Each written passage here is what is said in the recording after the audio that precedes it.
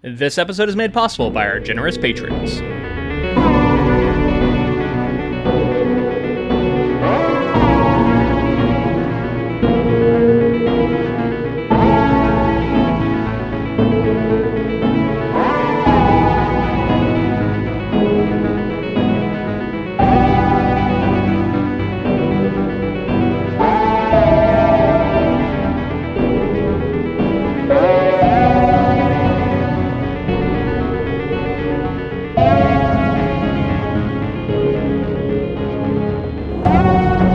Welcome to the Ink to Film podcast, where we read the book.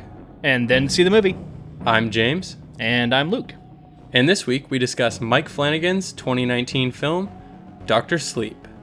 All right, so back to this sacred project, back to The Shining, back to Dr. Sleep, back to The Overlook. This is going to be the end of the coverage here. This is the last one, so it's a little bittersweet. Kind of feels similar to when we covered It Chapter 2. Yeah, in some ways. I mean, what was the hashtag? Dare to go back, or I can't remember, something like that online. So I think that was it. Yeah. Yeah, we dared and we did it. I dared. Yeah, I mean, by box office numbers, not many people apparently dared, but we can get into that. Yeah. Yeah, it's having some interesting response, because I feel like what I'm seeing is tons of people just loving this movie, and then at the same time I see the box office, and it's like worrying. It's like, what does that mean for movies right now? And like, I guess it's also, I've been thinking a lot about like who this movie was for, and like who it could have been marketed to, and like maybe that has something to play with it, like, you know. And then I started thinking about the title. I heard somebody on talking about the title and how it seemed like a hard sell a little bit. I mean, just to get into it a little, I guess, I was sort of perplexed by this movie after I got out of it. And it took me a day or two to process it and figure out what is going on with it that I was reacting to. And I think I have arrived, though. And that's one of the things that makes me excited to record this episode, is I think I figured it out. Like, I think I've got this movie's number now. But at first I did not. So I'm excited to sort of get into that. But I also am curious to see, because I feel like one of the good things about our podcast is that our tastes align enough to where we have like a really common ground in which we can talk about things, but differ enough to where it gives us enough room to have a discussion, right? But in general, I normally feel like I have a good sense for how you're going to feel about a movie, or a book even. And occasionally I'm wrong a little bit, but usually I feel like it's pretty close. But I was definitely a little, had a little bit of trepidation come into this. I'm really curious to see how you feel about this movie and how that lines up with how I feel, because it could be like we're right on with each other's, or it could be completely different. So I'm kind of fascinated to see where we're at. I think you posing that kind of opened the door to show me kind of how you felt about it. Yeah. Well, don't let that affect you. I really want to know just your pure reaction. Yeah. Yeah. The overall word that I kept using was mixed, very, very mixed. Okay. And interestingly, I kept saying I kept using this phrase, and I don't know if this really encompasses exactly what I'm trying to say, but I felt like this movie was a really interesting experiment. I think there was the battle between it being its own story, it trying to find its own footing from Stephen King, and it trying to also please fans of Kubrick's Shining film. I felt that some of the movie was pretty indulgent, and I was surprised to feel that way, because there were certain things that I felt like I wanted, and we talked about in our coverage from the book, and I was surprised that there was less of it. And I was surprised at certain things that they did and certain ways characters ended up in the story of Dr. Sleep. And it was interesting to see some of the things that I wondered about changed in this movie, and interesting to see my reaction to it. So I would say overall mixed. I sounds like I said a lot of things that I didn't like so far. So I would say that, like, as it stands on its own, like, I think it's a great adaptation of Dr. Sleep. I think it is a weird sequel to The Shining, kind of. But I overall enjoyed it. I think I left the movie having, like, happy that I saw it, happy that it exists, but also not feeling like it.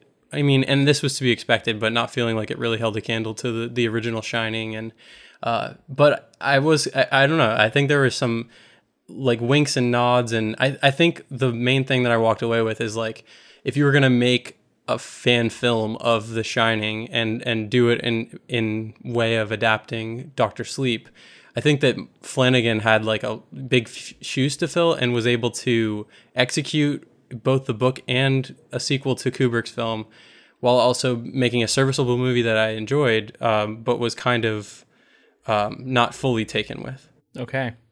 I would say that is pretty close to what I thought you might, where you were going to be, you know, and I'm glad to see that I at least know you well enough to know that you would have some misgivings about this movie, right? Like it wasn't just like, oh, I absolutely loved it. So before I want to get into like sort of my general stuff, I just want to set up the podcast a little bit in case someone's checking this out. We covered the book over 2 episodes prior to this. So if you want to hear us get into like the nitty gritties of Dr. Sleep as a piece of work, especially the book version, that's probably going to be the best place for that. We're going to talk about non-spoilers thoughts here at the top as much as possible in very general terms. Then we'll get into some stuff about Mike Flanagan, the director, and then we'll move into spoiler thoughts for the plot, just so you can kind of know what to expect. We'll definitely put that in the show notes, and we'll make clear when we're going to start talking heavy spoilers. All right, so all that being said, like I said, I was perplexed by this movie because I came out of it after having read all this stuff on Twitter that was really, for the most part, overwhelmingly positive. It was a lot of people saying it was it was a loving homage. It was a great sequel. It was a beautiful movie. It was a perfect Stephen King adaptation. I mean, a lot of people were very superlative in their love of this movie. However, I was also reading that it was underperforming. Now, I don't know if that's really true, but it looks like it was at least half of like what they were expecting. Like it was coming in pretty low. It wasn't a massive budget to begin with, so it seems like it's not like a huge flop in that sense, but it wasn't reaching expectations.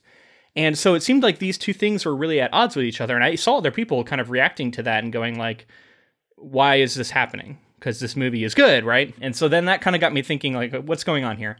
And I think you hit the nail on the head too, that it is a weird sequel to The Shining. And God, I have so many thoughts trying to put them in order and in a way to present them, make sense, and not touch on spoilers. Okay, so my biggest comparison point was 2 of my most beloved sequels are Aliens to Alien, and one of the ones we covered recently, Blade Runner 2049 to the original Blade Runner. And when I thought about those 2 movies, they're kind of different in the way they approached being a sequel. Blade Runner, the original sci-fi, 1982 version, is sort of an art house sci-fi film, right? And Denis Villeneuve came in and made an art house sci-fi film to be the sequel. And he came in with his vision, and he was sort of uncompromising, and he was in the world of Blade Runner 2040 or Blade Runner, and he was playing with a lot of the same themes, but it was its own movie, strongly so. And it felt like an appropriate sequel to me because it kept that art house spirit alive. Now, this movie doesn't, to me, that's the main thing that it doesn't do. To me, The Shining is an art house horror film. And this movie is a horror film, but it is not art house. And I think that is the main thing that hit me and didn't feel right. And so then I thought about Aliens, because I said, well, Aliens kind of did this too, right? Like the original Alien is a much more like tense, close, slow-paced, psychological horror set in space. And then James Cameron came in and made more of an action horror, right? In Aliens, and I feel like that movie works. And so I thought, like, okay, you can fundamentally change what kind of story you're telling here, yet still feel like a really good sequel. So why does that movie work and not give me qualms, whereas this movie did? And I think it has to do with camp and fan service and reference and how much you use those things. Because the one thing Aliens didn't do, in my opinion, is it didn't try and recreate scenes from the original too much. It didn't try and reference over and over and over again the original movie. It sort of stood on its own as its own thing, even though it was a different genre and it was based off the same stuff. Now I'm talking about, I mean, we're getting into all kinds of movies and stuff, so I know this is huge, but this movie, on the other hand, I think relies too heavily on references, visual references, even just like blatant, like this is the same as what you saw, right? And then fan service is the only way I can think of it. There was a lot of Shining fan service, like just sort of showing you things and going like, wink, wink, nudge, nudge. Remember that from The Shining? And there was a lot of that it just felt like diametrically opposite from an art house experiment that Kubrick was essentially doing with the original adaptation. So that's a lot to say, and it's something I'll try and unpack throughout the rest of this episode. But what's your initial thoughts about that reading of this movie? Yeah, so the first thing I would say to that is I listened to a couple interviews with like Mike Flanagan and some of the producers, and I think that they realized they very much couldn't approach the movie as they shouldn't try to emulate Kubrick and make like a Kubrick film, because they would just fail like from the start. I think that like that was wise. And so what I think we're seeing is a filmmaker who, like you said, is maybe accustomed to making a certain type of horror film, coming in and putting his own spin on it and like putting his mark on a film, while also trying to like pay homage and like reference and do all these things with the Kubrick stuff. And I think very specifically like adapt Dr. Sleep almost exactly how it is on the page. There are some slight differences here and there. And really, I think the film was able to show me like there's, in terms of like the book and the movie being so different, there's obviously like character differences and build up differences, but just like the ending being different wasn't that big of an issue, I feel like, with what they wanted to do in this film. I think the comparisons are definitely there to be made by like a different voice coming in and directing a film, like in the example of like Blade Runner and Alien. But with this, it's almost like trying to not only change the voice of one project, but two projects. So I don't know. I think I will like give them credit for the fact that like they didn't try to make a Kubrick film. They didn't try to go art house with it. They played to their own style. Like Mike Flanagan played to his own style. And like made it his own film. And I think for most of it, for majority of it, it is just a Mike Flanagan Dr. Sleep film that doesn't feel like it's really that connected to The Shining until it is, until they go in and try to make it specifically with a couple of things like a Shining sequel. Right. I mean, you're not wrong. And I know a lot of stuff I've said is very critical. And I think, you said it best when you said mixed was sort of my reaction to this movie, and it was. But that doesn't mean that there wasn't a lot of things to like there. I do think it was a good adaptation of the book. I don't know that it completely nailed everything, which I can get into more specifics when we get into spoilers as to why. But I think a lot of the Dr. Sleep direct adaptation stuff was some of the best stuff. I think we had some really excellent performances, especially Rebecca Ferguson as Rose the Hat. I thought was easily the best performance, I think, in this movie for me. It was she was awesome, extremely good, very captivating. Did a lot of work, kind of being the villain in this movie, right? Like had to carry a lot of weight there. A lot of the stuff between her and Abra is some of the strongest stuff in this movie, in my opinion. And then I think the real nexus of whether or not you're going to love this movie or be like me and feel very mixed about it is how you feel about the third act of the film, which we'll have to save a little bit for spoilers, I think, because that's where a lot of changes were made. That's where the heaviest homage happens. And that's where, in my opinion, it feels like the movie's trying to do a lot. And whether or not you feel like personally it works for you, or if it doesn't work for you, is where it's gonna affect how you feel about this movie. But yeah, let me come back around a little bit to my art house stuff. Before we get into spoilers, just because I want to dig into that just a little bit more. And I found this definition of art house because I felt like I wasn't like super comfortable defining what I mean by that, but I think it's useful to talk about. So I found this website called wonderfulcinema.com, and they gave this definition of art house. Art house is a film genre which encompasses films where the content and style, often artistic or experimental, adhere with as little compromise as possible to the filmmaker's personal artistic vision. And I think that's a pretty good definition. It goes on to sort of explore that, right, and talk about examples and talk about what that means. But I think that's a good place to look at. It's a very auteur-driven visionary director comes in, has a very specific story they want to tell, and then they're sort of uncompromising in the way they do it. And The Shining has always been an interesting case study because it is in some ways a blend, because it's that, but it's also a horror movie, and it is, which is, you know, sometimes considered more of a like a populist genre, whether or not that's fair.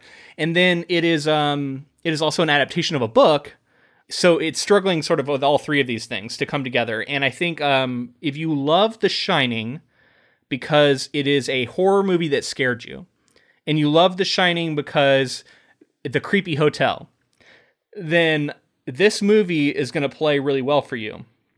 If at your core you like The Shining or love The Shining because of its art house nature, because of the layered meanings, because of repeat viewings, because of the question of is there or isn't there something supernatural going on, and you love like all of that stuff going on in the movie, then I think this movie isn't going to land with you as well.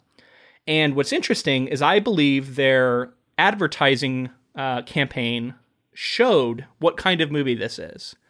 And it showed that this is a movie that's going to have the creepy twins in it. This is a movie where we're going to reference, we're going to show you all your favorite scenes from The Shining. We're going to tell the story, right?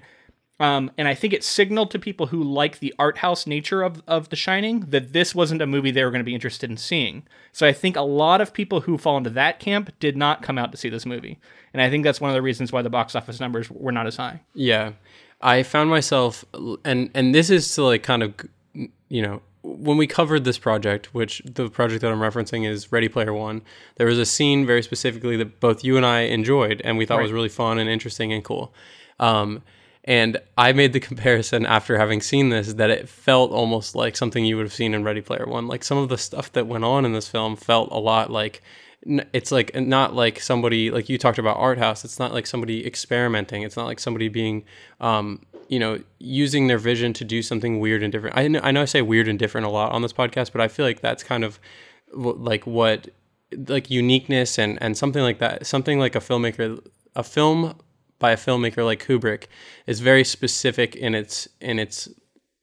what it's trying to do, right? So he knows the artistic vision, right? It's uncompromising. Right. So from the get-go, like, you know that his, like as you said, uncompromising in every way, but you know that it's going to be something unlike anything you've seen before. Whereas I feel like if you come into this film, like you've been saying, it is similar to other films that you've seen before. And I think some of the novelty of The Shining being a Kubrick film is that, like, you can't define it. It's undefinable. It's not really a horror movie. There are people who watch that movie and they're like, it wasn't scary at all. There are people who think it's the scariest thing they've ever seen, and I think that it's the mark of like an interesting film and something that takes risks and swings really, really hard to give you something that you've never seen before. And that's not to say that this movie can't also exist. I just think that this movie was trying to accomplish something different. I think if you're a fan of The Shining, as you said, I think you would enjoy this. If you are someone who is like steeped in Kubrick films, I like you said, you may not be as excited about something like this.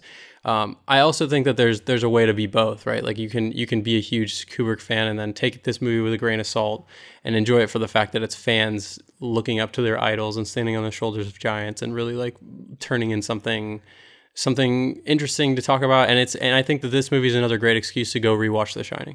Yeah, and I do agree with everything you're saying. My only pushback to that is, once again, that we have seen something like Blade Runner 2049 come out, and now there were a lot of people who didn't jive with that movie, right? And it wasn't what they wanted from a Blade Runner sequel. And I wonder if maybe they were wanting something more like what this movie does, right? That more directly references the original. You have scenes being recreated.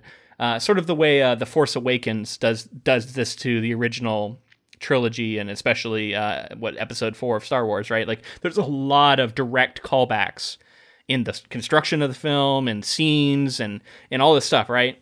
And I think, but I also think it's very clear that we're living in a society that thrives on that right now, right? Like, so it's like audiences are very into that. Okay, but then you look at something like, this is probably a bad example because I haven't seen it. But The Joker is gangbusters right now. the new Joker film, has made tons of money. I haven't seen it, but I want to, because I can tell that it's an art house movie. Like, I can tell that from the trailers. It is uncompromising in many ways, and it just feels like if you take that movie and then you instead change it into a sequel to, say, The Dark Knight, and you make it to where a movie was, instead of making the movie that you got, it's instead all about referencing The Dark Knight and recreating scenes from The Dark Knight and paying homage to The Dark Knight. But it's not that. You know what I mean? Yeah, I think it's funny that you bring up Joker, though, because interestingly enough, there's more parallels to something like this than I think is apparent, because I think very clearly Joker is an homage and it's a Martin Scorsese film. It's Taxi Driver nearly. So it's like the idea of like getting something repetitive that you've seen before, but slapping a nice label on it that people would go see in theaters. It's almost like an art house film that has like a name behind it that would draw an audience. You know what I mean? Like, I think it's somebody using this idea of like making a movie very similar to their heroes. So like this director making a movie very similar to a Scorsese film, and then putting a name like Joker on it and making it like basically adjacent to a superhero world. You're playing with art house and what appeals to audiences right now, and the references and all that kind of stuff. So in some ways, maybe a bad example, but like I said, I haven't seen it, so I'm going to struggle to maybe use specific ways to link those two. But I don't know. I just keep thinking about like how maybe it is asking a lot to expect someone to be able to come along and do another auteur vision of an adaptation that is itself a sequel. Like, that is a lot to ask, but I don't think it's beyond the pale for moviegoers to want something like that for a Shining sequel. Like, I think people might genuinely want another just like life-changing experience with a movie. And if they go in thinking like, if you're going to do a sequel to The Shining, it better be that, and then they see this, they're going to be disappointed. Look, I wish that we had that movie instead, right? Like that's the movie I would have liked to have seen as well. And I think a lot of people feel that way, and I think a lot of those people didn't go see this movie.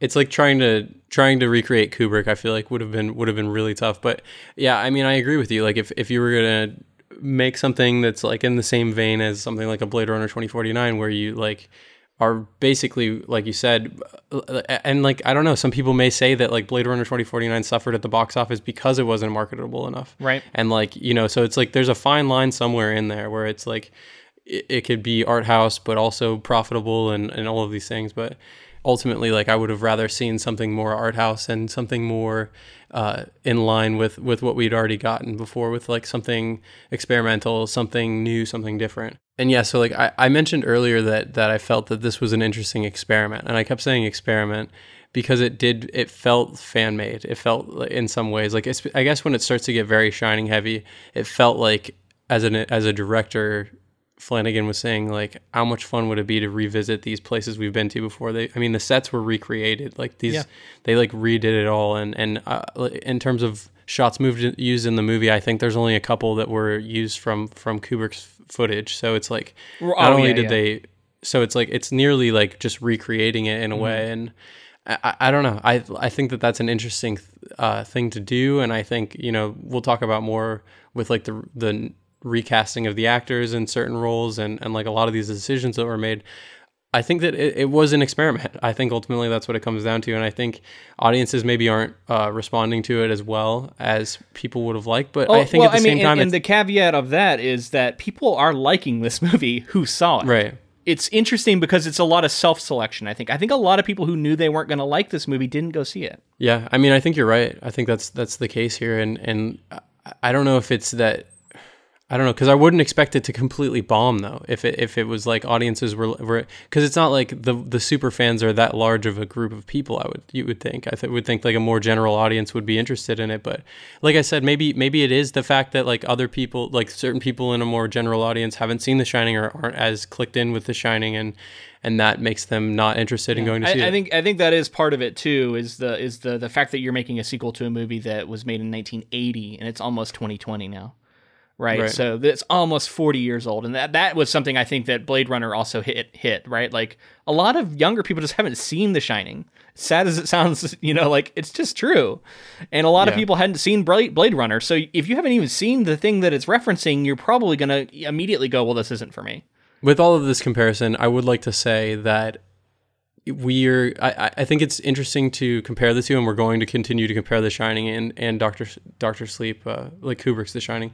But I also think it would be interesting to put this movie, and maybe the first 2/3 of this movie, up against other modern horror films. Because I think that in terms of landmark horror, like, you can't get much further than The Shining. So you're already having to compare it to the best of the best. Mm-hmm. And so I'd like to hear, like, in terms of just like what is currently available, like how you felt about the movie in general. I think after that we should move into some of the filmmaker and actors and things like that. I mean, for one, like, I do like horror and watch horror movies. However, I am behind, I think, is a safe way to say, on a lot of modern horror. I've seen ones here and there, but I don't feel like I'm like super steeped in the modern horror landscape enough to really comment on that.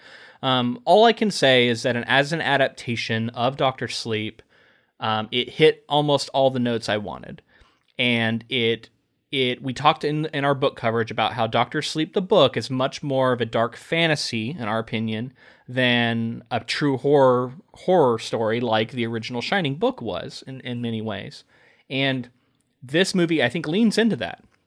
It gets very over the top, right? Like, we have some, for lack of a better word, magical scenes that go on here. In a sense, a lot of that worked for me because I was ready for it from having read the book. I don't know. I guess a lot of that stuff was good. I mean, like I said, I already mentioned I like some of the performances, so I think that carries a lot of it. And I think Ewan McGregor as Danny Torrance was good. I think some of the stuff he does in the third act is some of the stuff he struggled with most. But I think a lot of the majority of the beginning of this movie and in the middle was all really, really good for him.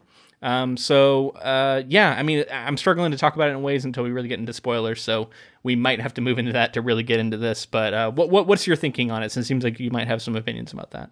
I just think of, like, as you're talking about, I think there's like this huge surge of more art house horror that's been coming out recently. And I think that it is, like, inspired. It's like the kind of art house horror that's, like, clearly inspired by sort of the tone and maybe sort of the slow burn nature of a Kubrick film or something like that. Very clearly, I would say that any modern horror film director has seen The Shining and is being influenced by it.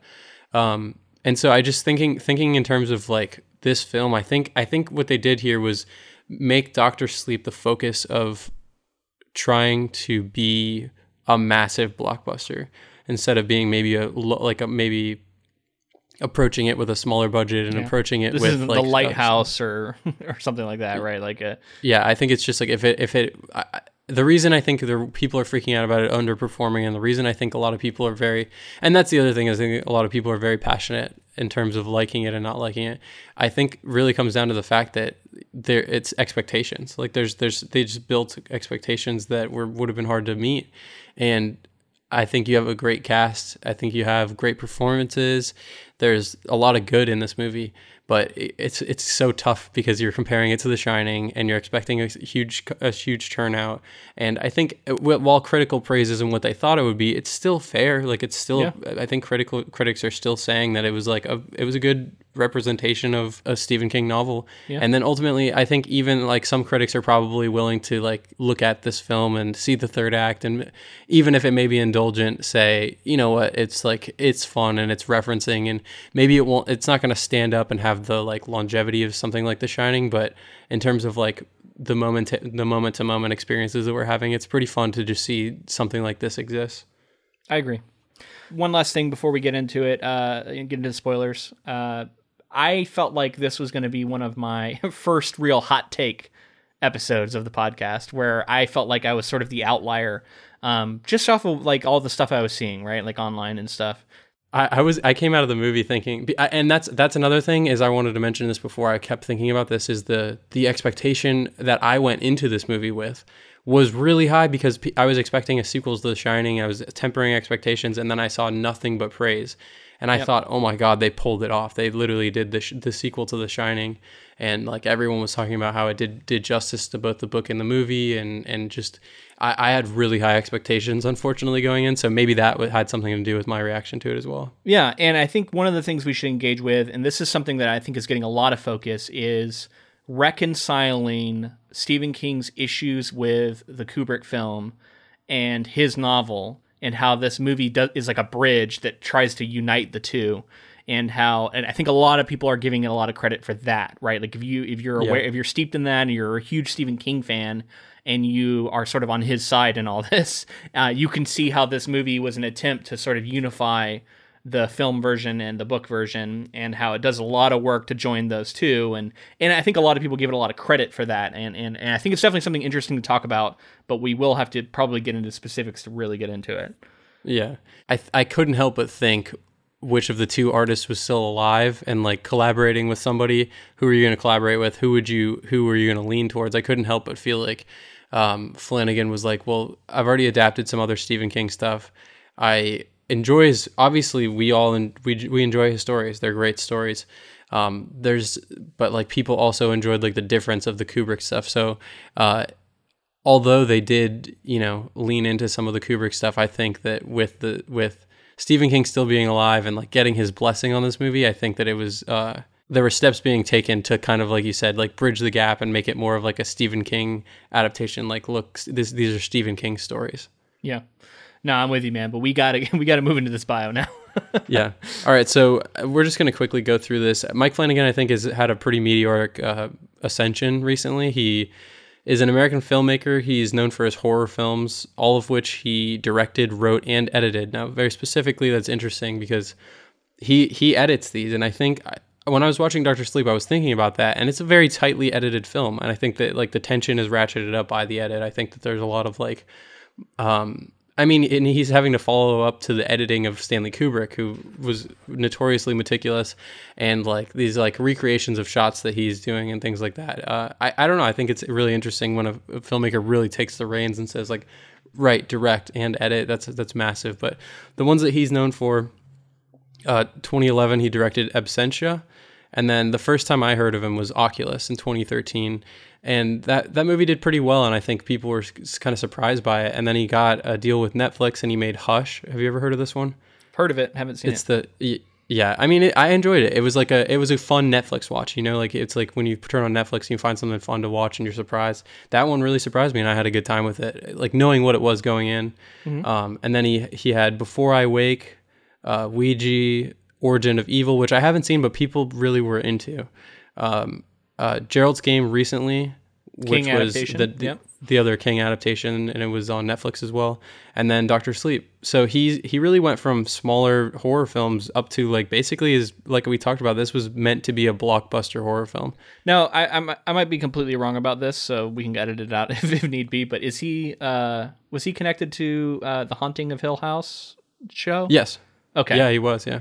Okay, I thought so. I haven't seen that show either because we might cover it, so I've been putting it off. So it's funny because like I'm realizing I don't think I've seen any of his stuff. I think this is the first movie I've seen from Mike Flanagan. Yeah, and like I would say that like he's becoming like the Stephen King adapter, right? Like he's had multiple at this point.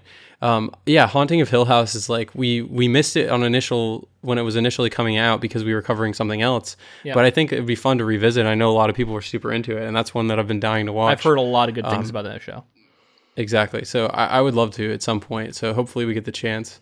I think that it's really interesting to see a filmmaker come up and be like, I'm a horror director and stick to horror. Yeah. I think there's something nice about that. It's like, it's not to say that he can't branch out whenever he wants to, but like, I think that I love to see strong voices in horror. Yeah, I agree with that. Cool. Yeah. I mean, it seems like an up and comer that is going to be one to watch as we go forward. Absolutely.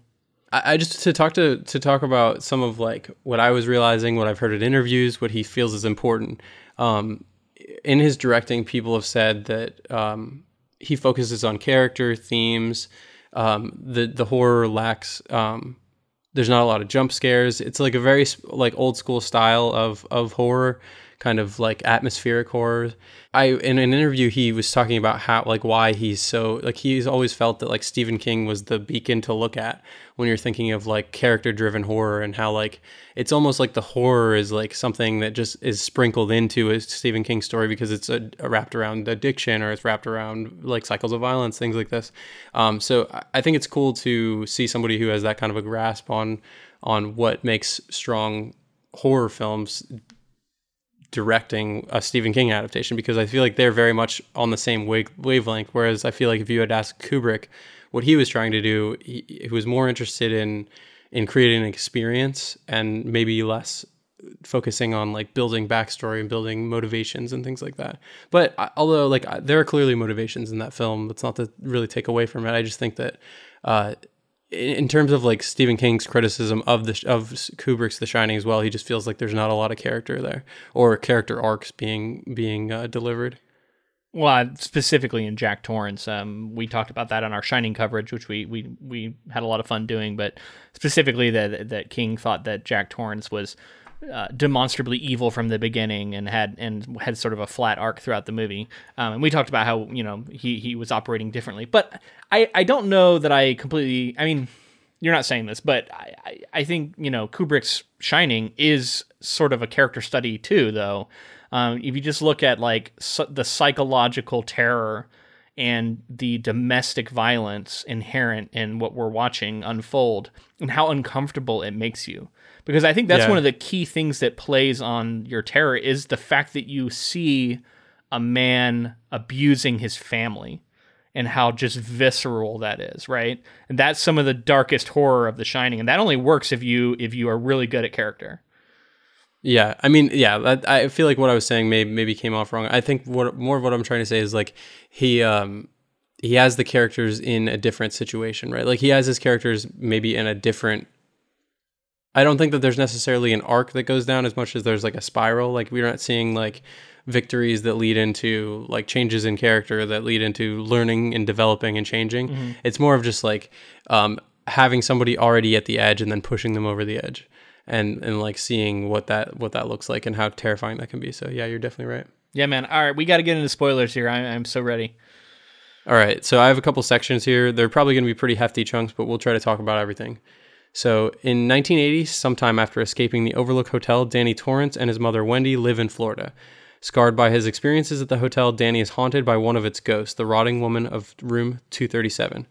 Through The Shining, the ghost of Dick Hallorann teaches him to lock up ghosts in imaginary boxes in his mind. Meanwhile, a cult of quasi-immortals known as the True Knot, led by Rose the Hat, feed on steam to slow their aging. In 2011, Danny, now going by Dan, is still traumatized by his time at the Overlook, and he's become an alcoholic to suppress his shining. He moves to a small town and befriends Billy Freeman, who gets him a job and becomes his AA sponsor. Dan begins to rehabilitate and soon finds a job at a hospice where there is a cat who goes to patients who are dying. Danny uses his shining abilities to comfort dying patients who give him the nickname Dr. Sleep. He also begins receiving telepathic communications from Abra Stone, a young girl whose shining is even more powerful than his. Okay, yeah, that is a lot. But that's the setup. That's the setup for the movie, so I think that's a good place to jump in. So how did you, at the immediate question, how did you feel about the recasting of the iconic characters from The Shining with different actors but trying to evoke them, very, very strongly, right? Yeah, I would say it's jarring. I don't think there's any way around it being jarring. It feels weird.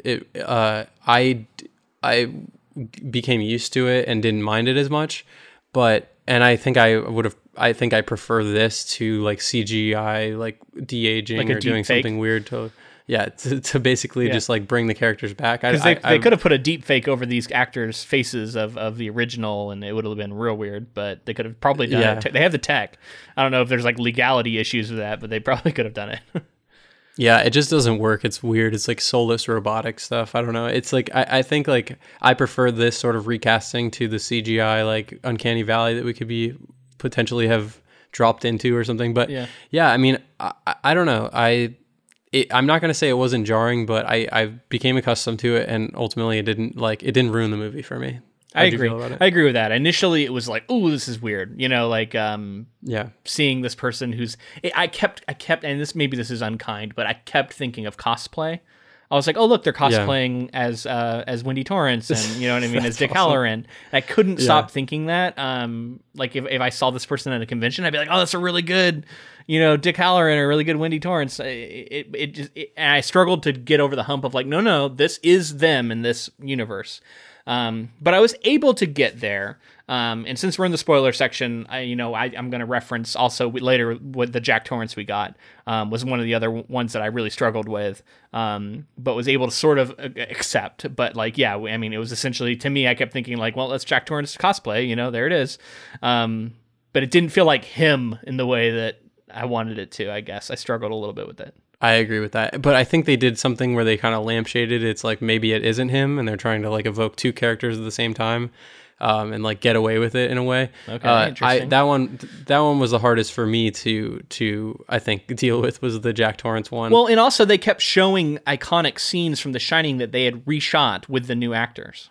Right. Again, a fun experiment. Like I would love to do that. I would love to reshoot these scenes as well, but I don't know if it's necessarily needed. And I think when you were talking about indulgent, that's some of the stuff that felt indulgent to me. Now I understand like maybe they really feel like they need to remind the audience, but I those scenes felt very bizarre to me.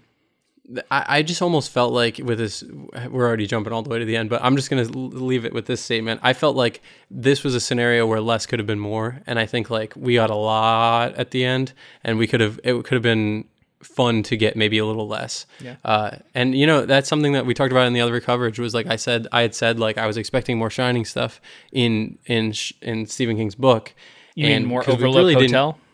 Overlook Hotel stuff more. And so we didn't really get very much of it, and then we got a lot of it here, so I feel like maybe there's like a middle ground somewhere that was missed. Be careful what you wish for is something I wrote in my notes, because I remember in our book coverage at the end especially I was talking about all the ways they could have more heavily involved the Overlook, and then I feel like this like did it, and right. Maybe it was a little much, but anyway, let's focus more in the beginning here, because I do want to touch on again Rose the Hat, and a lot of the True Knot stuff was extremely good. Rebecca Ferguson stealing scenes, just captivating to watch. I thought Zan McClarnon was good as Crow Daddy. He is someone who I have taken note of because of his performance in Westworld and Fargo, where I think he's really, really good. I do think he was maybe a little underutilized. I think he has potential to be significantly more menacing than he was even doing here. Just especially from like Fargo, what I've seen him do there. And I wish he could have maybe turned it up a notch or two. And I don't know if that's the character limitations or story limitations or what, but it's one of those things where like you see an actor in a role and you think they do a pretty good job, but you know that the actor is capable of so much more. And so you're a little sad that you didn't get it. And so I felt a little bit that way with him. Yeah, I felt that like the main three roles in this movie were really well cast, and there was pretty good performances coming from all three. And then some of the, like you were kind of saying, maybe the other people didn't get quite enough material to really shine. Ha ha. Ah, there you go. And I wanted to talk about a couple of things though. With the start of the movie, the classic Kubrick score comes in, the WB shield that was in the 1980 version, and then the shots of like leading up to the Overlook, literally the exact same shots. I'm pretty sure, actually I know, I read that those are just the exact same shots converted to nighttime, and then digitally they put snow over top of them. I mean that in terms of like getting me excited for a movie. And well, that stuff comes late. That stuff comes later in the movie, but yeah, like specifically the aerial shots. That comes when they're that's when they're going to the Overlook in the third act, right before they go. I thought we started with a couple shots of like flying out across towards the island, and then we cut away, and then later on they come back and do more of the shots. You're right. There might be a bit of both, but I think maybe originally it didn't have the darkness and the snow. It might have been more just like the same shot early on. I don't know. I have to see it again. That's a good. It's hard to remember some of the stuff at the very beginning of the movie, right? Because the stuff at the end is going to be freshest in your mind. Yeah. So, and I have only seen it once. Yeah, I kind of wish I had been able to see it for a second time before recording, but that sort of opening really got me excited, and I was like, wow, this. I was because it was expectations were at an all-time high. I saw a lot of people talking positively about the movie and getting this sort of reference, and I was thinking like this, there would be like these massive like drops, and then later we get another scene that has like some pretty massive references, and I felt like that was where we were going to live, and then ultimately we dove much further than I thought we would. Yeah, I agree. I was pumped. I heard that music and it got me excited, and I was on board. Absolutely. How about the idea of navigating the fact that Halloran died in the film, and him coming back as like a Shine ghost? Yeah, I thought that was kind of clever, right? Like he was able to sort of keep the scene from the novel that was important, yet lean into the idea that he was dead in this version instead of being alive. And I think it worked, and honestly was fairly seamless, in my opinion. I don't think much was lost. Yeah. We also, I think fairly early, we get the scene with Danny, who has gone to the New Cities, and Fraser, and he meets the Doctor, who has a massive role in the book. Yeah. And he does the whole "I know where your watch is" thing, and all of that was building to the same thing that was going to happen in the book. But I was surprised that he was relegated to a certain, because it was also a notable actor as well. It was Bruce Greenwood, who I recognized and was like, yeah, oh, this is a pretty massive actor who could be in this role. And then instead of taking on the role, there's a scene where we're in his office when Dan is trying to become an orderly, or he's offering him an orderly job, which like right away I noticed that this is like Ullman's office from the original Shining. Absolutely. And I'm like pointing, I'm like turned to the next person next to me, I'm like pointing, I'm like, look, it's the room. Now, another good question though is like, why? Yeah. Why was... No, I mean, that's what I was going to say. Yeah. It's a fun reference, but it felt weird because it was like not even Overlook related. It was just kind of there to be like, remember the scene where all this stuff happens? Yeah. And that's kind of my issue with it. It was a reference for reference sake. And it didn't seem to have much other, like, because it wasn't a clue about the character that we could use that to even learn anything about this guy, because he was really like Ullman in almost no way. So there's not much thematically being lined up there. The only thing that I could maybe say is that Jack Torrance was sort of like going into a new direction for his life when he accepts the job, and that here Danny is moving into a new direction, that he's becoming sober, but opposite directions in the sense that Jack Torrance was moving into his own destruction and something terrible, whereas Danny is like reclaiming his life. So in that sense, very different too. Yeah, it seemed like it was, I don't know. I guess the only other thing really is just that it was, Kubrick did a lot to make people feel uneasy when watching The Shining. Maybe this was a decision that Flanagan made in order to be like, maybe this will make people feel weird and like this shouldn't be happening. And like, I agree with you that it doesn't really necessarily make the most sense, but I didn't hate it. I just thought it was weird. Yeah. Now, I mean, we also get the scene of Danny at first being terrified of the woman in the bathtub as a child, and then learning about the box thing, and then immediately sort of challenging and like confidently going into the bathroom, capturing the ghost, and walking out, and sort of quickly moving on from this. And this sort of happens in the book too. So this isn't solely a movie thing, but to me, it sort of weakened that being and its power. How easily he was able to flip a switch on it. Well, I feel like with a lot of this early stuff, I don't know if you felt the same way, but I felt like, although this movie is long, I felt like there was a lot of it in terms of the story that was being rushed through. Oh yeah, and I feel like we got to talk about the darkest moment in Danny's life, and what we get on the screen. Yeah, right, and that's what I was leading to, is this sort of, I think it's built up for a longer period of time. It's a pretty significant chunk of the book that we're with Danny, and we're seeing his struggles with alcoholism and how low he is, and like, I just felt like we really blew by that. I don't know if we really got the significance of that for an audience who maybe didn't read the book. I don't know if we really understood how low Dan was, and how, like, I mean, I guess, saying like alcoholism and AA and like he had to get sober is like a shorthand way of saying like he was tortured, but I really didn't feel like we got the same impact as we had in the book.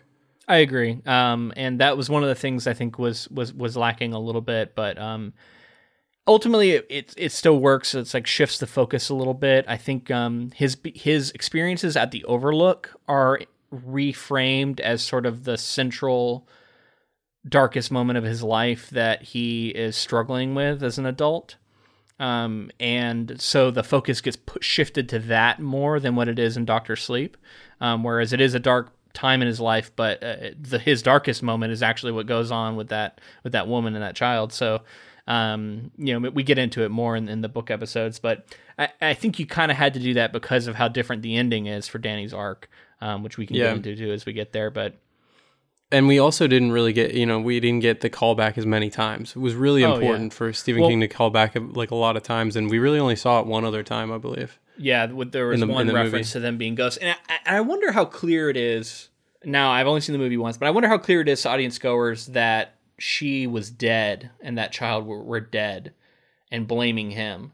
Right, and then it wasn't just some sort of weird shining dream that he was having. Exactly. It wasn't just some sort of nightmare shining thing, but they were actually dead. Because that, I think, changes that scene pretty dramatically depending on how you read it. Yeah. So I wanted to move into the next part here. In 2019, the True Knot are starving. They abduct a young boy named Bradley and torture him to death to extract as much steam as they can. A teenage Abra senses the events, and her distress alerts both Dan and Rose. Rose sets her sights on Abra, planning to extract her steam to sustain the cult. Realizing that Rose is after her, Abra visits Dan, who insists that she stay away and avoid drawing attention to herself. That night, Rose astral projects into Abra's mind, but is stunned when the girl manages to trap her and briefly enter Rose's mind. Wounded, Rose returns to her body and sends the True Knot to capture Abra. Okay, so this is some of my absolute favorite stuff in the movie. Some of these scenes are just fucking cool. And like the psychic battle stuff was like so well done. That's the stuff I'm going to remember from this movie. I think honestly, that's the memorable moments that was unique. That was just really, really well done. Yeah, and like Rose that had like astral projecting and flying across the world and all that so stuff. Good. Like that was the way really cool. She like landed on the street and stuff after like twisting of the world, and like all that looks so fucking good.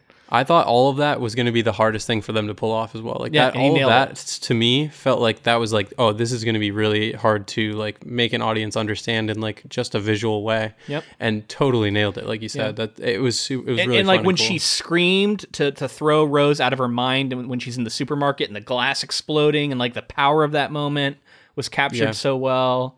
And then that's really also good. When she's the same scream, she like puts red rum into Danny's wall, which is like, I mean, that's fun. Like, I think that's a cool change. It didn't happen in the book, and like sort of like calling back. He's like, all right, I think it like signals to the audience in a quick way that it's like, all right, this is like Shining related, and like I'm dealing with my past because of this, and like it was fucking cool too because it wasn't red rum. She put murder.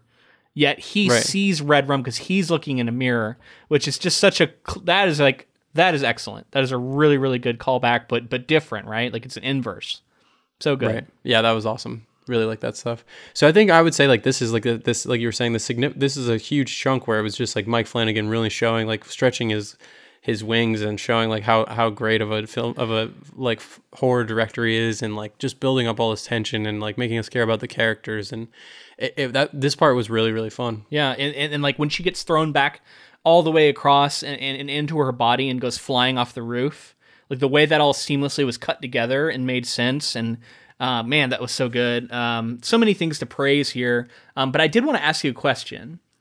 Okay. It felt to me like, because we don't get Daenerys Targaryen in this movie, right? But it felt like it was referencing an anime, because I noticed there were anime posters on the wall for, I want to say it was like 4 letters, and I forget what they are. Do you know what they are? Yeah, it's RWBY. RWBY. BY. Okay, so I have not seen that anime. Have you seen it? I'm familiar with it. I actually haven't seen very much of it, but it's interesting because it's an American anime. It's not like from a Japanese studio or anything like that. It's American made, and it's actually Rooster Teeth produced it.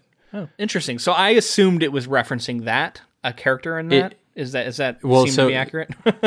From what I understand, there's a character who like can manipulate thoughts and things, very similar to like getting in somebody's head in The Shining. Okay. Are they eyeless or something? Is that why she was eyeless, or was that just to be scary? Oh, I don't think the eyeless thing. No, I don't think so. But maybe. But I think it's specifically just like the mental telepathic power type stuff that they're referencing. Yeah. Anyway, cool. And I kind of figured they wouldn't be able to probably secure the rights to something like Game of Thrones.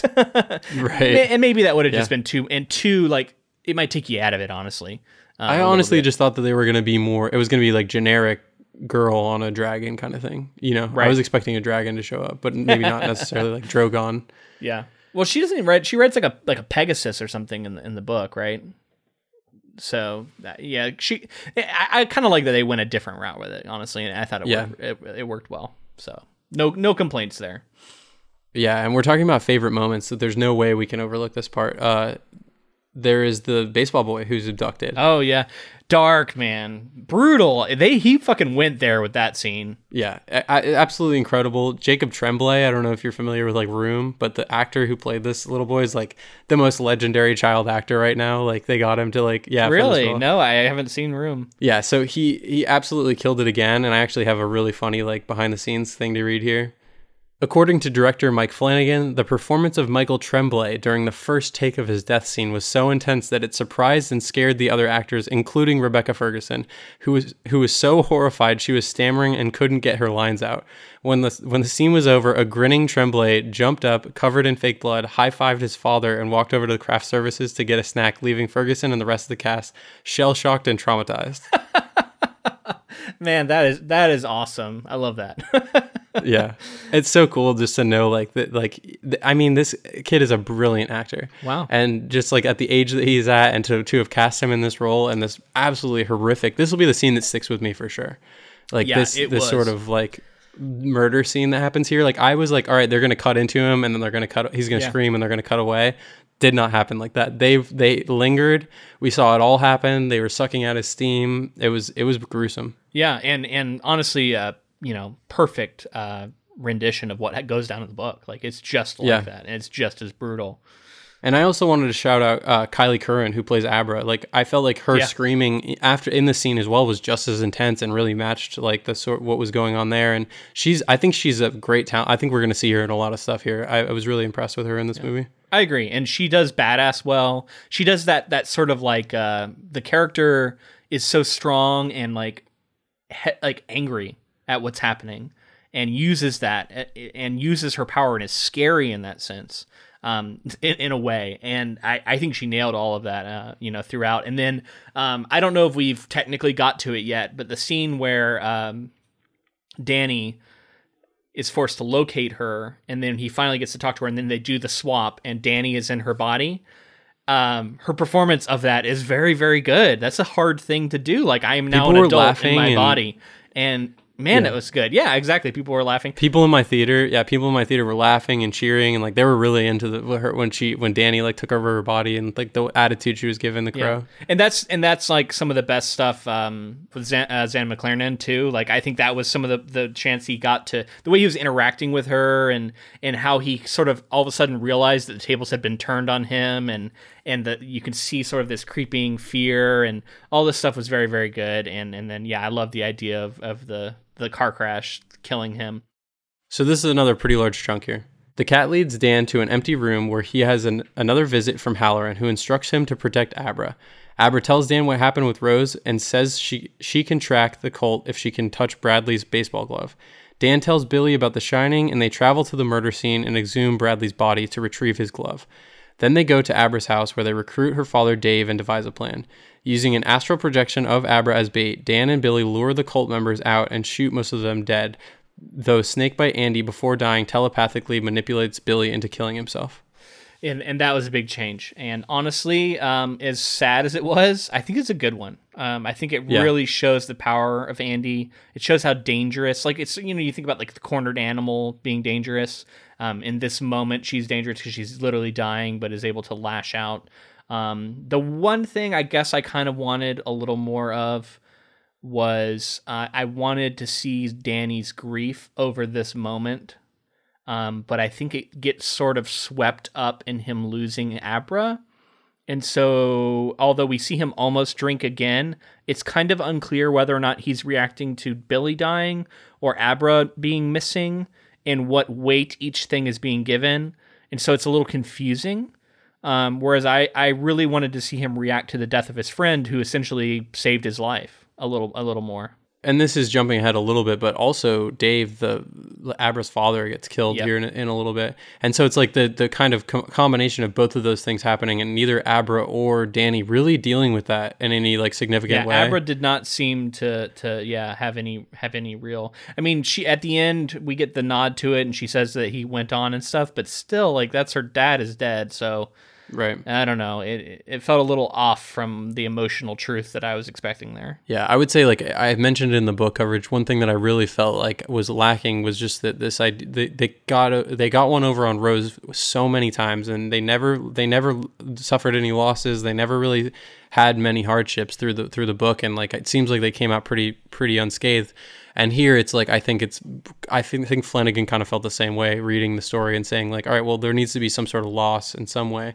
But yeah, there wasn't any significance. There wasn't any moment of them dealing with it. So it's like I think the killing was maybe for shock value, and then there was maybe an intention to give Danny and the drinking. I think is a combination of everything. Obviously, like his almost drinking, but I think this is kind of a moment where he changed what Stephen King did, and I think that it was for the better, but it didn't necessarily follow through. And it's probably because a large chunk of this ending here is spent being a Shining homage.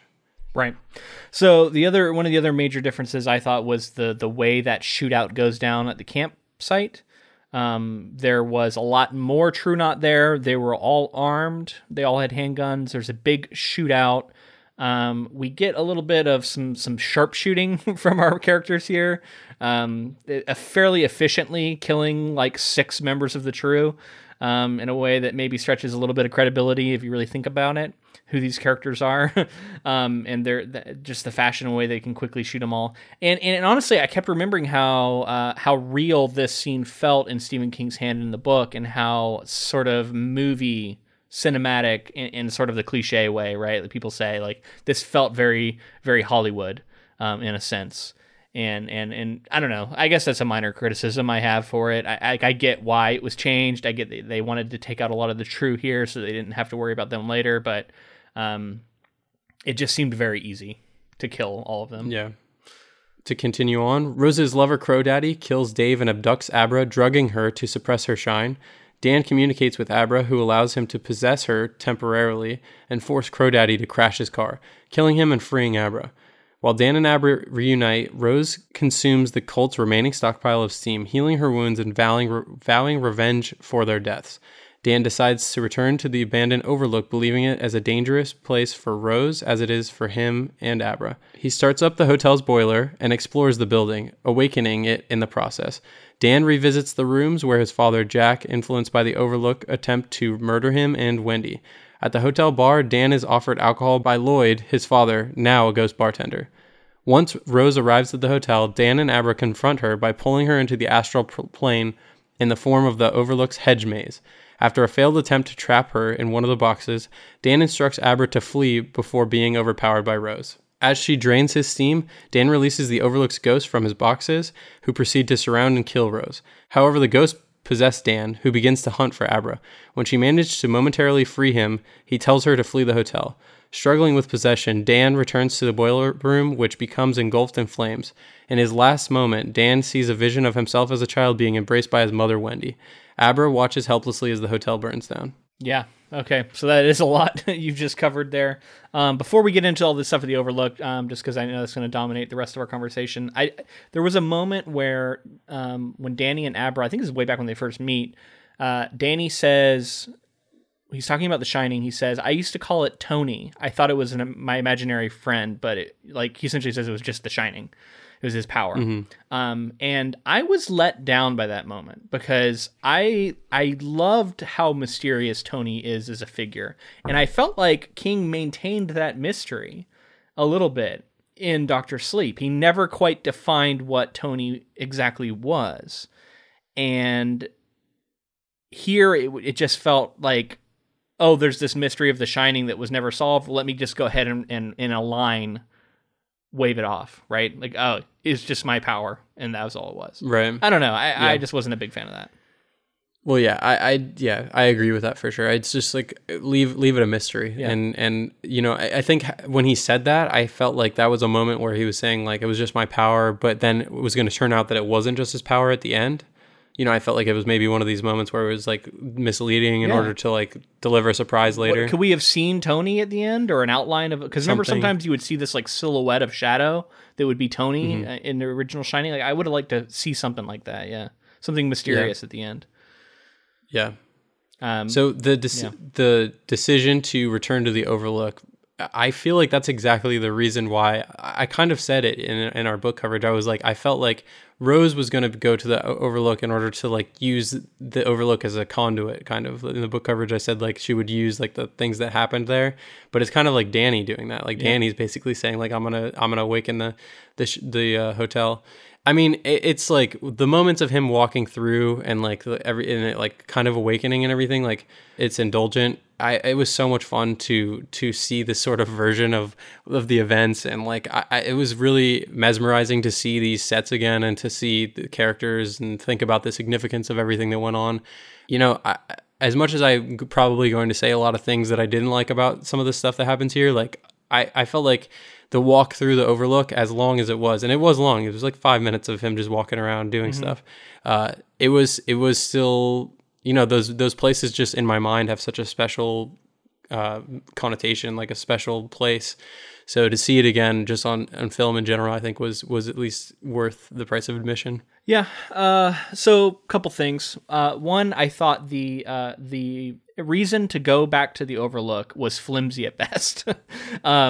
The idea that this was a weapon they could use against Rose, and clearly this is what we have to do, and I'm going to go in alone and wake it up, and like there was all this stuff that like it I think it just heavily relied on like an elbow nudge and a wink, like, yeah, he's got to do this, right?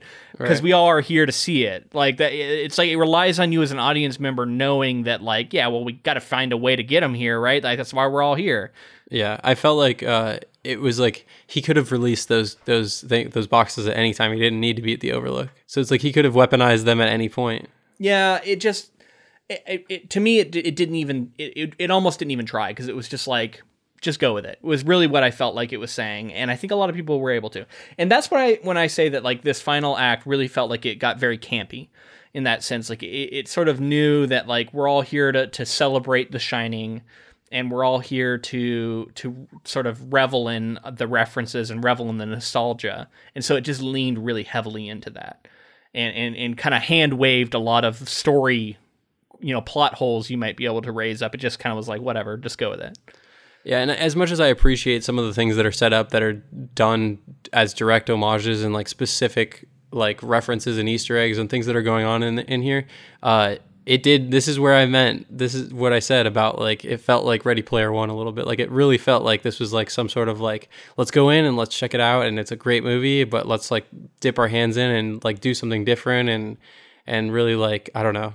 I don't want to say it's not like, you know, it doesn't ruin anything for me, but it does feel like it's like, it just feels like something that was written as a fan. You know, it doesn't feel like there's any significant story to be told here other than maybe closing up off the boiler situation. So that's really interesting, because I think this movie strongly tries to reconcile, we talked about this earlier, reconcile the original Shining book with the Shining film. And the way it does that is it essentially takes Danny Torrance and it gives him Jack Torrance's final moments from the original Shining.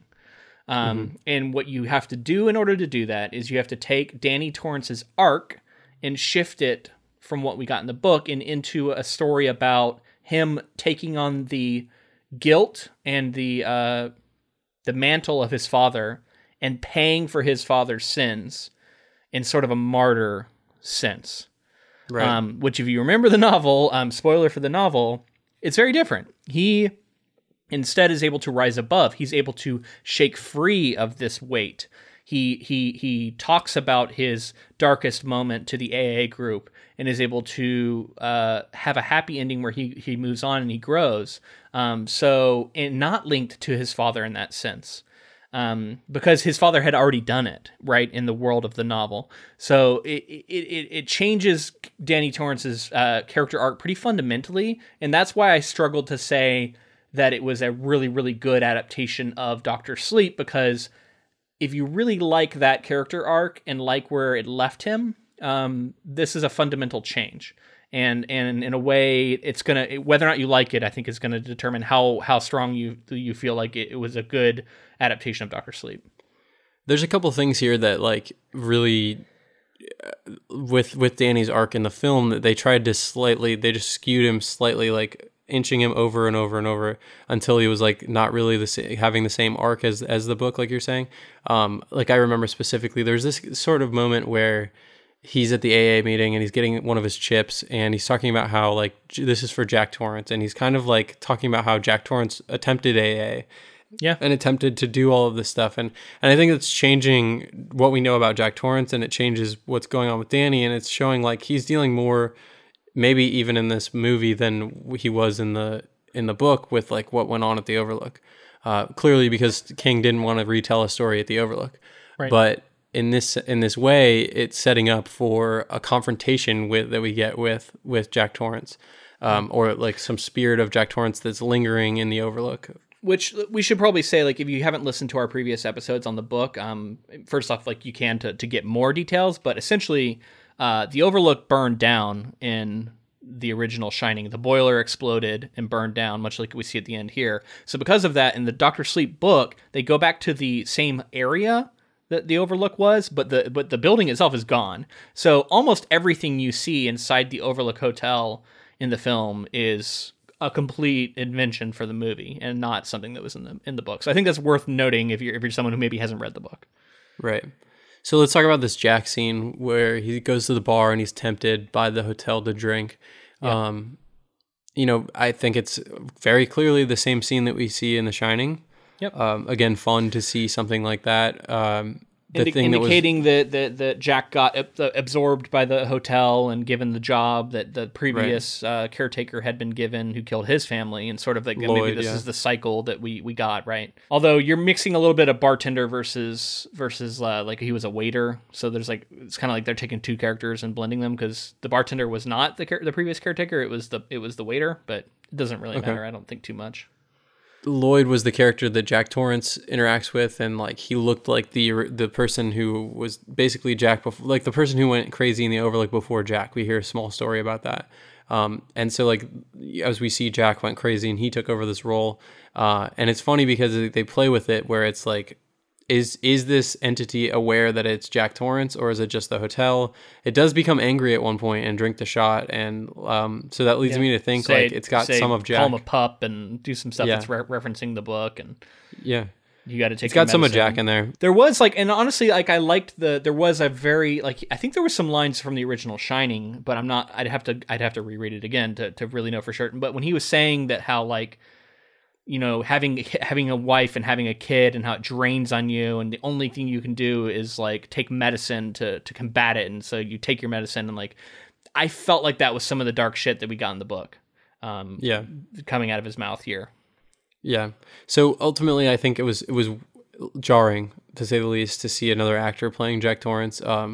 It was hard. I don't even really know if I got the full effect of the scene because I was so in shock of it, and I would like to see it again for that reason. But I guess I don't know. I just felt like this was a clear point where I felt like less would have been more. I feel like Stephen King just had the one moment of like a wave from Jack Torrance, and I think that maybe having less of Jack Torrance would have helped out.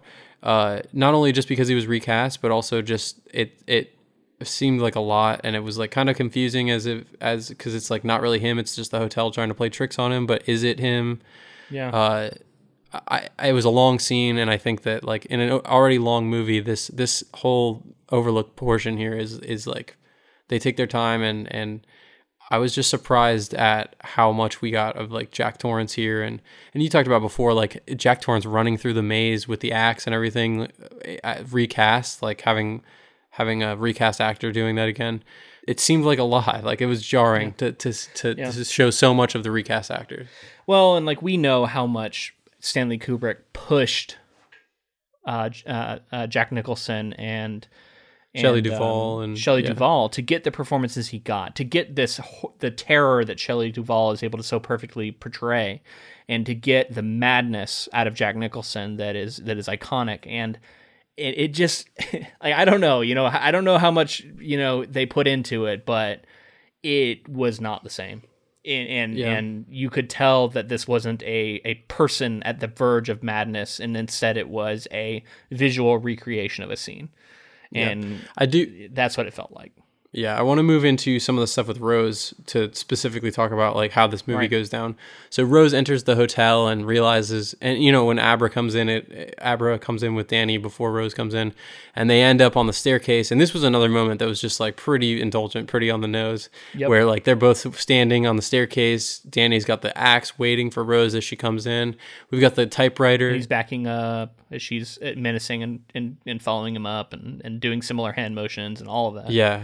All that stuff. I mean, look, in terms of like swapping the roles and having like somebody with the axe, like above, like moving away from Rose the Hat, I think it's interesting. I think that it's something. And it plays out differently because he goes to hit her but doesn't work, and instead he gets thrown, which is the inverse of what happens in The Shining.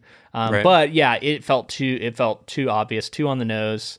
And I don't know, man, like some people might see that and just go, oh, cool. It's just like that scene, but I just couldn't do it. I couldn't let myself feel that because I was left wanting, and it's interesting because like you keep talking about Ready Player One and I kept going to it as well. And there was I gave Ready Player One a pass because I kept feeling like fundamentally Ready Player One knows what it is and knows that it is empty references. Yeah, the whole story is about like indulgence. Yeah, it's exactly. Yeah, it's about nostalgia, and it's about like the love of fans recreating things and how the world has been taken over by fans essentially, and or a major one fan.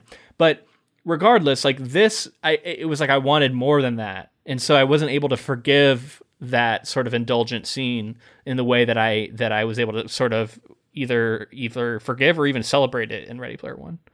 Yeah. So we get the moment where Danny unleashes all of the Overlook ghosts from his mind and unleashes everything, and they swarm on Rose and they basically kill her there. Yeah. I don't know if they brought her into the hotel as well, I guess, consumed her. And you get the forever and ever and ever line, and this is the stuff that it was just like, hey, remember this? Hey, remember this? Hey, look at this guy. You remember him? He says this thing that he said in the movie. I don't know, man. None of these entities felt as terrifying, even close, as they were in the original. That even goes for the naked bathtub woman who probably gets the most screen time and is shown to be pretty frightening, but even that, it just doesn't have the same effect. And I think it's because it's the way it's employed and the way it is sort of quickly resolved. In a lot of sense. And you got. What did you think of the whole big box thing and the maze scene and it creeping up behind her to close her and stuff? It was kind of Pac-Man-y. I like that stuff actually because I feel like that's like more in line with some of the Dr. Sleep stuff, like the stuff we see inside of inside of Rose's mind, inside of Abra's mind, being inside of Danny's mind. Like of course, like his fortress would be like the labyrinth, like the maze, and like I thought that was pretty cool. He bested the Minotaur. Exactly. Yeah. Yep. Yeah, I agree. That stuff was pretty good. And like her thinking that she had Abra had changed her mind in order to create a new defense, but realizing that it was actually Danny, and she's like freaking out about how she never found Danny and how they would have consumed him and how he's so powerful even as an adult. I just think it was fun. It was interesting, but then we get into a situation where the ghosts turn after consuming Rose. And they turn and they consume Danny. Yep. And not before Rose hits him in the leg, which I thought was a dick shot for sure. I thought she cut his wiener off. It's supposed to be the femoral artery. So we get so it's also the implication that he was going to die anyway. Right. Which in some sense kind of lessens what happens later to me. Yeah, yeah. Okay. I felt like I do both. I felt the same way. But so it consumes him, but only one of his eyes turns to that sort of shine moment, and he's like going around with the axe. So I think that was sort of a reference to the book, and also maybe the miniseries. Although I remember seeing part of it, I haven't rewatched it, and I want to. We've been talking about maybe doing that as a bonus episode. But I think Mike Flanagan has even said that he was in some ways trying to also be a sequel to the miniseries, as if he needed another thing to be a sequel to. Yeah. And this reminded me of some of like screenshots I've seen of how Jack Torrance looked in that version. Okay. Right, just sort of very monstrous looking. Eyes have changed, and that's a throwback to the book where Danny says to his father, "You aren't Jack. You're just a mask." And then we literally get Abra say the same thing to him here in a direct callback to that scene that was omitted from the Kubrick film. Yeah. You just reminded me of something, by the way, just the idea of Stephen King coming around on some Kubrick stuff. Do you feel like Flanagan was trying to bridge a gap by also trying to make Jack Torrance, having gone to AA, seem more sympathetic, and in that way showing that he had some remorse and didn't want to kill his family right away? Do you feel like that was his way of like in another way trying to make Kubrick and Stephen King come together? I think that is a great reading of the character from the book. Whether or not you can say that safely about the Jack Torrance we saw in the movie, it's tough. It's tough to say, but yeah, he's trying to link the two, and I agree with that. You mentioned the Abra scene. I did like the masked face thing. The moment you actually mentioned it in our last book episode for the Dr. Sleep. You mentioned the moment that you felt like there was going to be a mask reference or something like that, and it was here. Yeah, and so he's essentially a thing. He's like a Jack thing. Essentially, at the end, he's fully transformed into his father in this moment where he's coming after Abra with the axe. Yeah, and like you said before, this is some of the Ewan McGregor's I felt weaker stuff. Like when he was doing the transforming from being Danny and then transforming back into sort of like Jack Danny. That moment, I wish that they would have had a couple more. I don't know, takes of that or something. It got real silly in my opinion. Yeah. And yeah, there are many things Ewan McGregor is very, very good at as an actor, and I am a fan of his.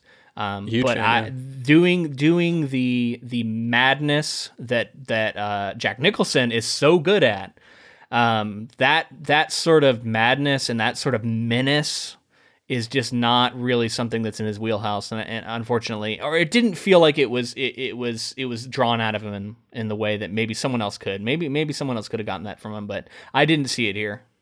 And speaking of Ewan McGregor as like a great, one of our finest actors currently working, I was thinking like some of the early stuff when I knew Ewan McGregor was going to play Danny. I was thinking that some of the early stuff with him and his addiction and all that stuff would be like Trainspotting. Have you seen Trainspotting? I have. Classic, yeah. So like that's sort of like, I thought they were going to go like to that extent where it was like it was going to feel a little bit like we got a taste of it maybe, but not a taste but not of it. Yeah.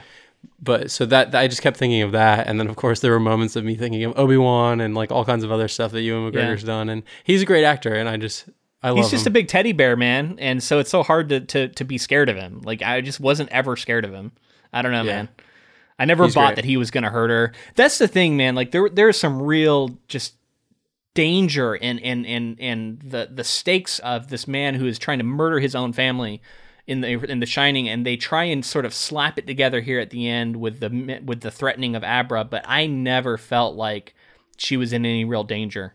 And I think for this scene to really work, you have to do it, and maybe they just didn't have enough time or what have you to set it up. But also with the over the top makeup, it removes the familiarity, and it makes it obvious to us and Abra that this isn't actually him. Whereas what would be really truly terrifying is if she thought maybe this is really him, but it never really gets into that territory. So in a lot of ways, this scene just didn't work for me, and it's really the culmination of the movie in a lot of sense. And so one of the things I think that left me feeling very mixed about this film is probably this scene, know, or at least it's a microcosm of a larger issue. And this leads into something that I think, like we've talked about, is interesting. He chases her and eventually like goes to the boiler, right? And this is like that he well, sits she even down says and, like there's one thing you forgot, and that's that he turned on the boiler, and it's very reminiscent of the same sort of thing that happens in The Shining, where Danny reminds the Jack thing that the boiler, that you forgot about the boiler, and then it's like, oh shit, and has to run down there. Yep. And so we see, yeah, and then Danny kind of becomes himself again at the last minute, having beaten this thing, and like, or like the thing realizes that it's not going to be able to get out, or it's not going to be able to stop the boiler from going over, and Abra gets out, and then the whole thing goes up. And I think I mentioned in our book coverage how I thought that Danny was going to die at the end, and then in this case, Danny does die. Yeah. How did you feel about the change? It's him taking on his father's guilt. It's him taking on his father's crimes. It gives a sense of justice to people who felt like maybe there was an injustice vacuum at the end of The Shining.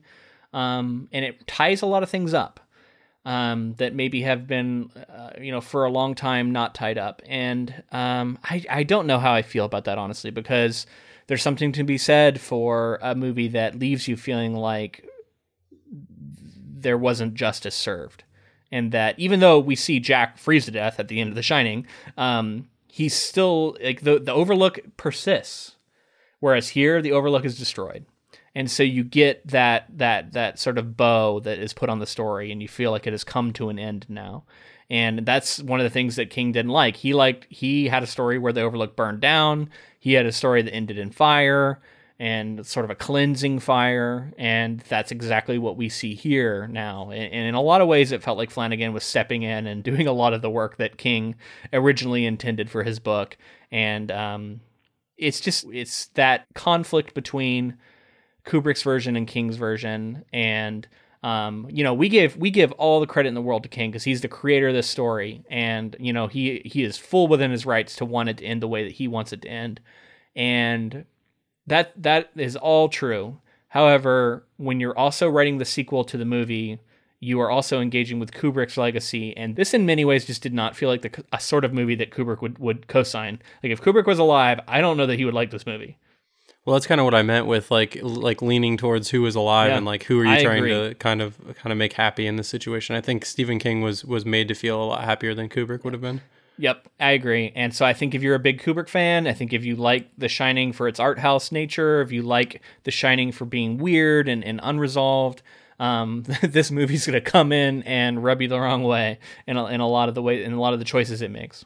I was so sure we were going to see that photo of the party from the end of The Shining where Jack is in the photo. I thought for sure we were going to see Danny like see that photo and be like, holy shit, he was here in 1920, and like try to figure out, you know what I mean? Because that's like one of those unresolved, what the fuck does that even mean moments. Yeah, but Shining. They never look at it. Well, I mean, like, and that does remind me of a moment where we see Rose look down the hallway and see the blood coming out of the elevator, and then she's like, oh.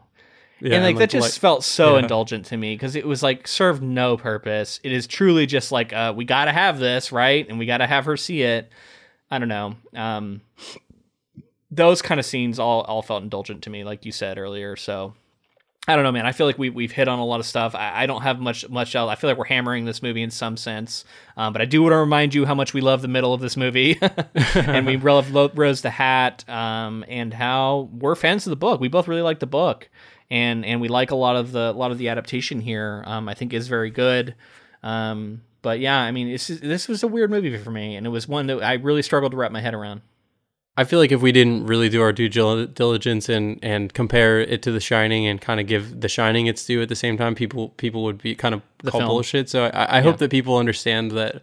Like I ultimately did enjoy this movie. I like I said, I was very mixed on it, but there were things that I liked about it, things I didn't like, and that's okay. I think I'd be interested to hear what anybody else had to say about it. If you want to write in, inktofilm@gmail.com. Yeah, and I think a lot of this comes down to taste. We're truly getting into because some people don't like art house movies. Some people or maybe feel like they're snobby or the implication, they don't like the implication that if you don't like the art house movie that you're not intelligent or something. And there's a lot of baggage with a lot of these discussions that can go in, and it's okay to like this movie for what it is, and I think it's great. And I don't want to rain on anyone's parade who feels that way. But all I can do, in this kind of situation is kind of speak the truth of how I felt. And you know what I mean? Because ultimately anything else is a lie from me, and anything else is me trying to put on airs or something that I don't actually believe. So I had to sort of come in here and defend it, and it made me really realize that I do love The Shining I think in our 100th episode talking about greatest adaptations, I might have even said The Shining was my favorite adaptation of all time, right? I think I did. So it was at least in my top 2 or 3 or something. So you know what I mean? Like I can't say that and then come in here and not recognize that in a lot of sense, like this wasn't a great sequel, in my opinion, to the movie of The Shining. All it really did was reference it a ton. But in a lot of ways, it did a lot to undermine the message and the vision of Kubrick's version of that story. So sometime later, Abra talks to Dan's spirit, assuring each other that they will be okay before he disappears. Abra is confronted by the ghost of the rotting woman from the Overlook, but now is prepared to lock up the ghost just as Danny did. So she like walks in and shuts the door and gonna lock her away. You know, I appreciate it for what it was trying to say, like sort of that the torch had been passed. You know, Danny he had made right by Halloran and he paid his debt like he was asked to. Yeah, I mean, I think with the boiler exploding and like Danny going down, there's something beautiful about the merging of the two. I do like the idea that like this time around, the boiler takes it down and it's this nice like closing chapter for both the book and the movie. And then Abra having her moment here to show that like she's capable and she's going to go forward and handle things. Yeah, and I think we got hints of an extended universe, which we've talked about. We got hints of there are other people out there like me or like Rose, but worse. Mm-hmm. There's even a line where he says something like there are people who stand, which made me think directly of the book The Stand, which is being adapted, and I wondered if he was in some way referencing that, which I know you haven't read, but that would be something to keep in mind as we go forward and maybe cover that in the future. Yeah, I was listening to Flanagan talk about just Stephen King and like adaptations that he would like to do. And he mentioned like Dark Tower is the one that always struck him and he always would have wanted to do that, but he felt like it's not really there in the cards for him. He probably will never get the chance. But he apparently put tons of Dark Tower references in this movie. Like it's just apparently covered in it. Okay. I haven't read Dark Tower, so maybe I just missed them, but I was catching Stephen King references. I just didn't get into all the ones I caught. I will say that much. Yeah, there was a lot for sure. And then there's one other thing that I was reading. Somebody mentioned the True Knot instill fear in their victims before they feed on the shine or the steam, and they feel it purifies it. And somebody mentioned that in it, Pennywise believes that frightened flesh tastes better than having been instilled with fear, it makes it taste better. So there's maybe a connection to be made there. The eyes that they have, the glowing eyes, there's a lot of glowing things in Stephen King's universe. Is there like deadlight connections or anything like that? Who knows? I don't know. I like that. The Stephen King universe is strong out there. So SKEU. We'll see more. But I had a lot of fun with this project and just overall enjoyed revisiting the world of The Shining. Reading the book was fun to get that kind of backstory as well. And yeah, I enjoyed this movie. I don't think that many people thought that this was going to outshine the Shining anyway, though. So we hope you enjoyed that. Yeah, and if you wanted to hear about our next project, make sure to stick around to the very end, and we're gonna announce our next book that we're gonna be reading. But before all of that, we wanted to thank a new patron, Ashley W. Thank you so much for signing up. She is now going to get access to all of our bonus content. We have a new bonus episode coming out every month, and she already has access to the advanced reading prompts we do that let you know what we're doing next before anyone else. So if you wanted to join that and get all that extra stuff, go to patreon.com/inktofilm and find out all about it. Yeah, thank you so much for being a patron. Connect with us on social media. We're on Facebook, Twitter, and Instagram, all of those at Ink to Film. And make sure to join our Council of Inklings because we post polls and interesting adaptation news. You know, whatever we see that relates to the podcast, we try to talk about in there. So definitely check that out. Yeah, and we wanted to thank Ross Bugden for the use of our intro and outro music, and Jennifer Delazana for providing our transcripts. Also, if you wanted to help out the podcast in a way that doesn't require any money, you could leave us a rating or review on iTunes or wherever you listen to podcasts. Those really do help to get the word out about the podcast and continue to help us grow. Yeah, Apple Podcasts now, I believe it's called. But I think we have said iTunes like almost exclusively, so that's going to be a tough change for us. But yeah, wherever you can leave a rating and review is a huge help, so please consider doing it. All right, man. So I think we're at the very end here. So all we got left to do is announce our next project, which we have talked about in our bonus episodes and stuff, but I don't know if we put it out on the episode proper. So we are going to be covering Leviathan Wakes, which is the basis for the TV show The Expanse. Right, and especially I think the first season, I believe that they line up pretty well. So, the first thing we're going to do is read roughly a third of the book and talk about the book, and then we're going to watch the first, I believe, 2 episodes of The Expanse, the show, talk about that, and then move through, much like we did for Game of Thrones, the rest of the season. So it'll end up being a 4-episode deep dive into the first season of The Expanse, leading up to, I believe, the release of the new season, which is coming soon. So if you're a fan of that show, we hope that you really check out those episodes. And we would love to see you for those ones. Yeah, I'm excited. I mean, this is a project that I've been waiting to watch because we were going to cover it for the podcast. So I'm happy it's finally here. Absolutely, man. All right. This is a long one, but we thank you for sticking with us. Until next time. Thanks for listening.